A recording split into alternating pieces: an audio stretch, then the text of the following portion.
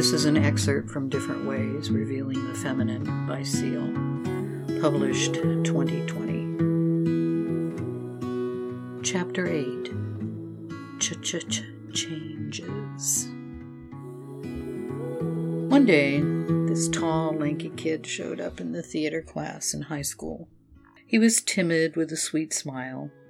There was something genuine about Thaddeus, something unusually accessible. Electric kids often developed cliques, and we were no exception in the theater. We were a gang of thespians, and we all took an immediate liking to this new kid. I adored him. Our birthdays were close, so I insisted we be friends, as if his arrival was kismet. In my mind, Thad was someone very special, because he was so genuinely good and smart. He seemed held together with some supernatural benevolent glue. Handsome, with a loving nature, he stood out. Being in a group or tribe like that in California high school is a bit like running in an untamed canine pack. We all went through this rather bigger-than-life experience referred to as the 60s, and it had all the subtleties of a demolition derby at its core. Being teens and not having a history to refer to made this our time.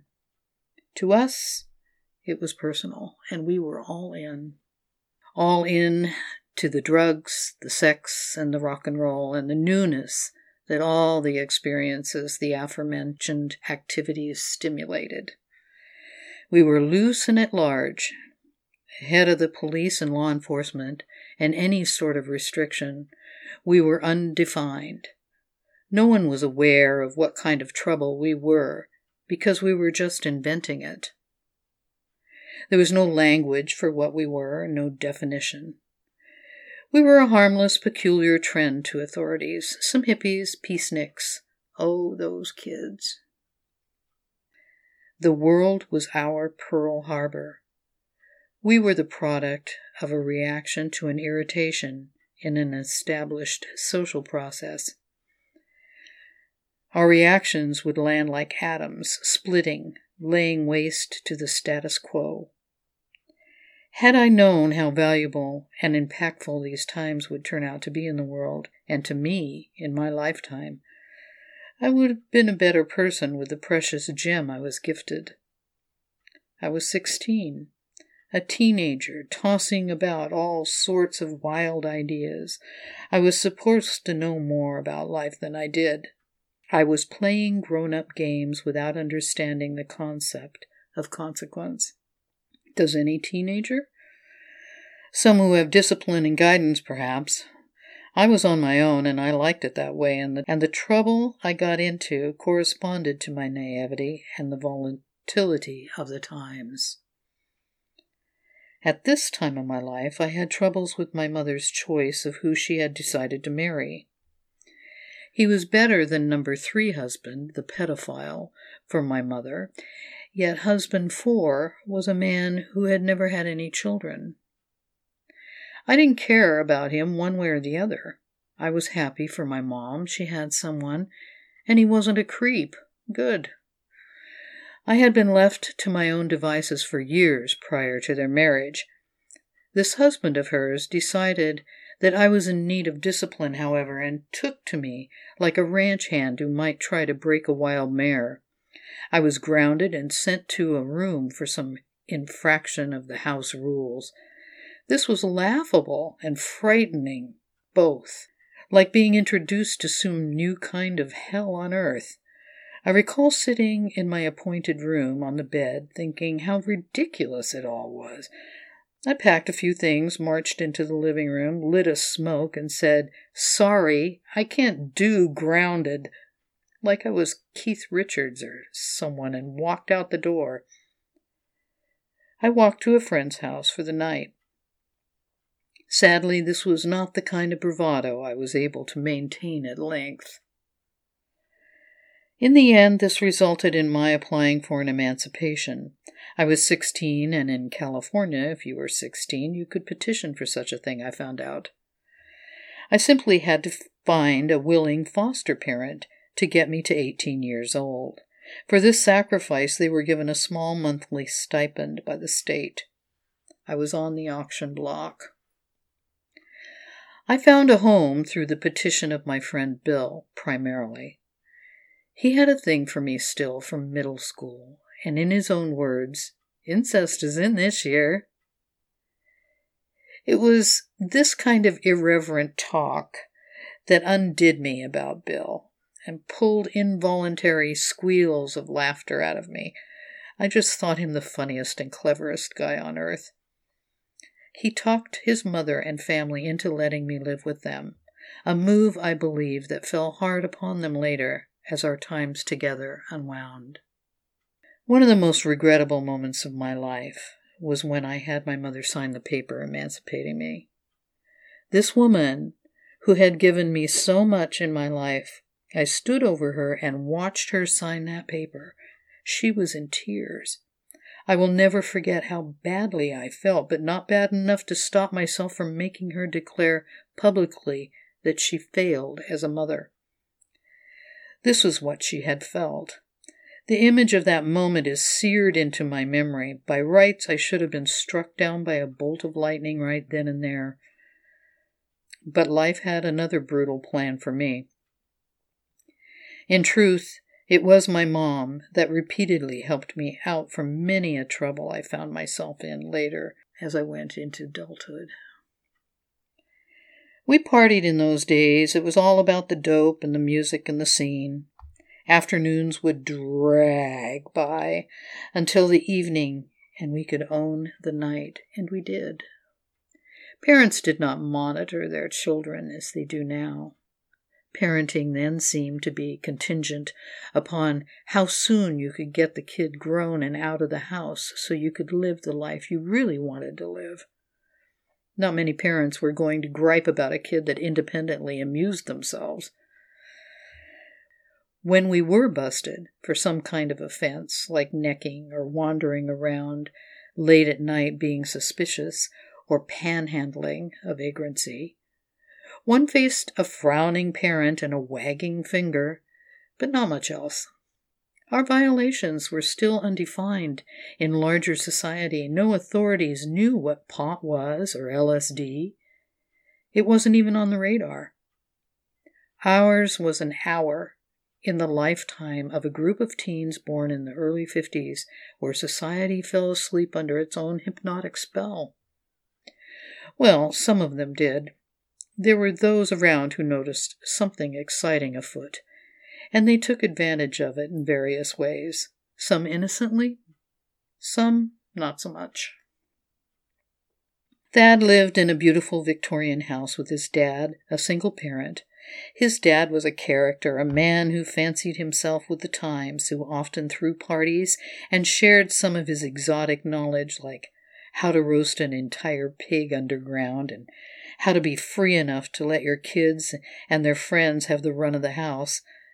He enjoyed hosting the rock bands and their groupies.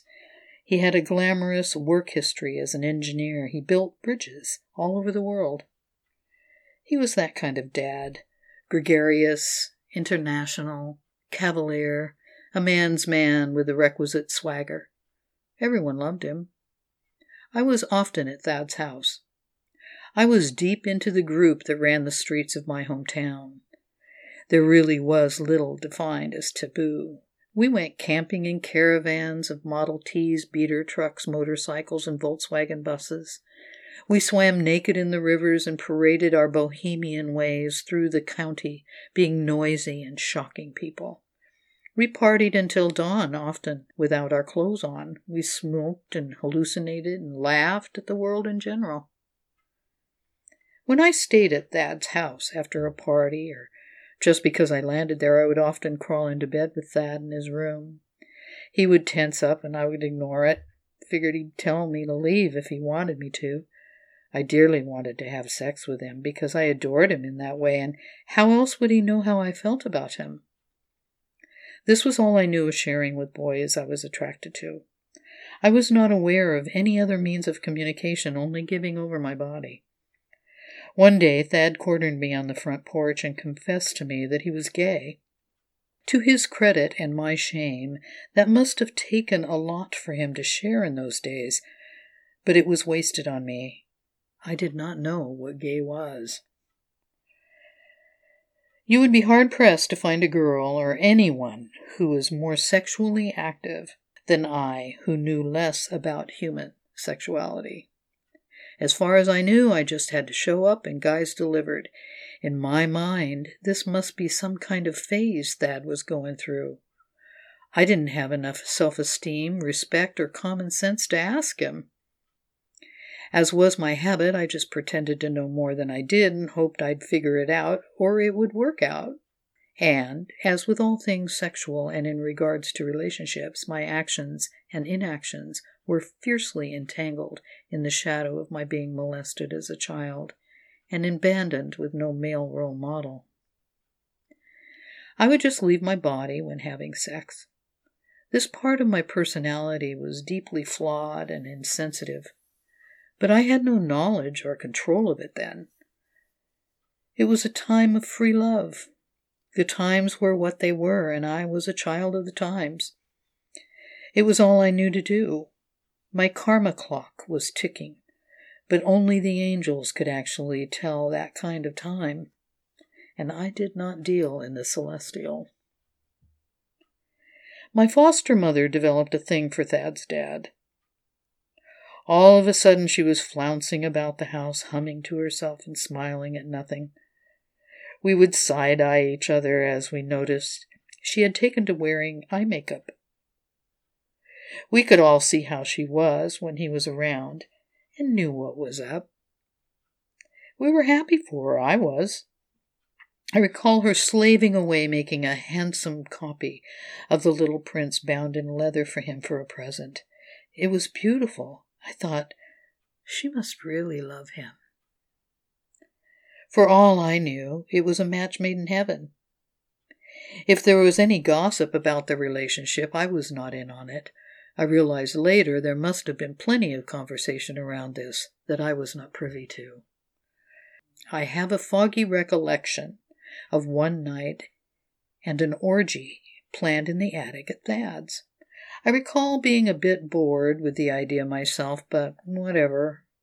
I was in for the ride. As this orgy unfolded, and I suspect there were drugs and alcohol involved, as I have a very little recall of this event, I was, no doubt, stoned to the rafters. I do recall that I positioned myself in the pile of bodies near Thad. I was aware I was taking advantage of the situation as an opportunity to have my way by placing him in a compromising position with our peers. Again, lightning should have struck. Suffice it to say, my action was not of the heart, but the will. In time, Thad's dad would find a way to assert his will over me. That was my consequence for this. So said the narrative for years. These were impacted years with things happening so fast and furious that it is almost impossible to keep them chronological in one's mind. Certainly now it is at my age. There are some events, some wounds, some actions, however, that stay with us for a lifetime because they are catastrophes that anchor us to what we need to address, own, and, if possible, heal in our lives. Some situations force us into our humility, our shame, into what we do not want to feel or remember, but we must to live fully in the present and to love genuinely. Some events are perpetual, inherited wounding through generations that need to be stopped by someone in that line. That's the goal. Someone has to find the courage to say, no more. Not one more child, not one more sacrifice to someone else's demons. Amid all this heartache, and in this incredible musical, this is what I was doing, breaking a chain that reached through time itself to heal what was left too long in the dark. A handyman. My father's mother, Fanny, who had quietly kept track of me as I was growing up, sometimes took me in when I was small on Saturdays for a visit. I adored her. She was the polar opposite of my Nana. She laughed with her whole body and had hugs and snuggles. She was religious, or so I thought, as she was always saying, "Lordy!" in exclamation.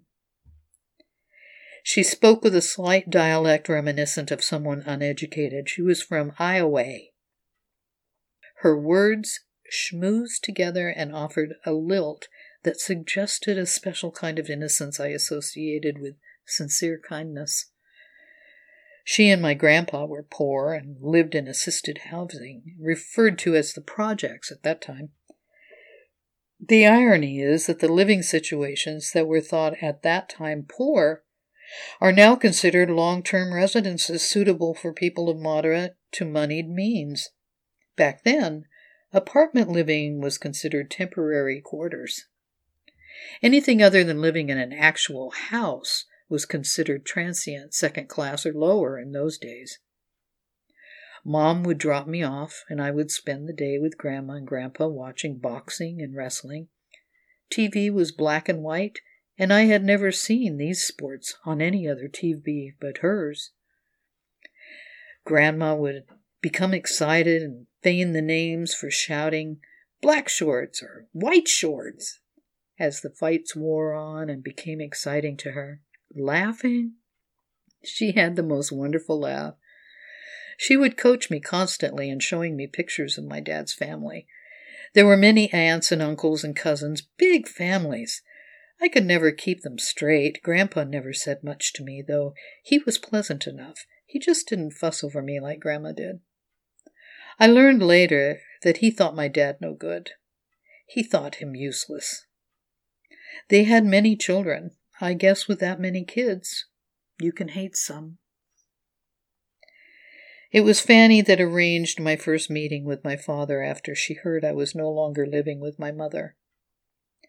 It pained her that I was in a foster home, as she suspected all kinds of horrible things happened to children in facilities. No amount of my explaining to her that I was living with a family could sway her image of my situation. A rendezvous was arranged, but I was not very enthusiastic about meeting my father. I was passionate about boys and music and my friends. I was 16. I had no interest in finding yet another parent, really, but I was a bit curious. I was bused north to the town where he lived with his girlfriend. I recall a forced kindness on his behalf. He wasn't a mean man, but he was obviously put up to this arrangement in some way. He would never have just volunteered. That was clear enough. He introduced me to his daughter, who was kind to me, and one of my half-brothers, who I would know better later in my life. One night, we were to have crab for dinner, and Pop was cooking it. We were left alone in the kitchen, and he was keen on showing me his expertise in this crab cooking process. Taking advantage of the homey moment, I bravely volunteered that I was in love with a drummer, and Pop, sensing this as his opportunity to impart some wisdom to his daughter, he immediately interjected his disapproval. "No! You want to be with someone who uses his hands." Just as he said this, the live crab he was preparing to throw into the boiling pot of water grabbed the tongs and began wildly waving them at my dad, who gingerly disarmed the doomed crustacean with a laugh. My father, the drummer, and my future handyman husband were all cancers. Later, when I was divorcing my carpenter labor husband, I remember reflecting upon Pop's advice, and it occurred to me that I may have been too hasty to accept what he inferred at my seeking out a man who works with his hands. What did he think drummers used to drum? Telepathy? When he put me on the bus back home, that was the last I saw or heard from my Pop until the 80s, when I would seek him out. I was off onto my life, but as I think about it over time, Every time in my life that I crossed paths with my father, it would somehow affect me by driving my issues into some kind of hyper-extended drama. That is, there would be a heightened vibe to the kind of adventures I would have. Mostly not my favorite.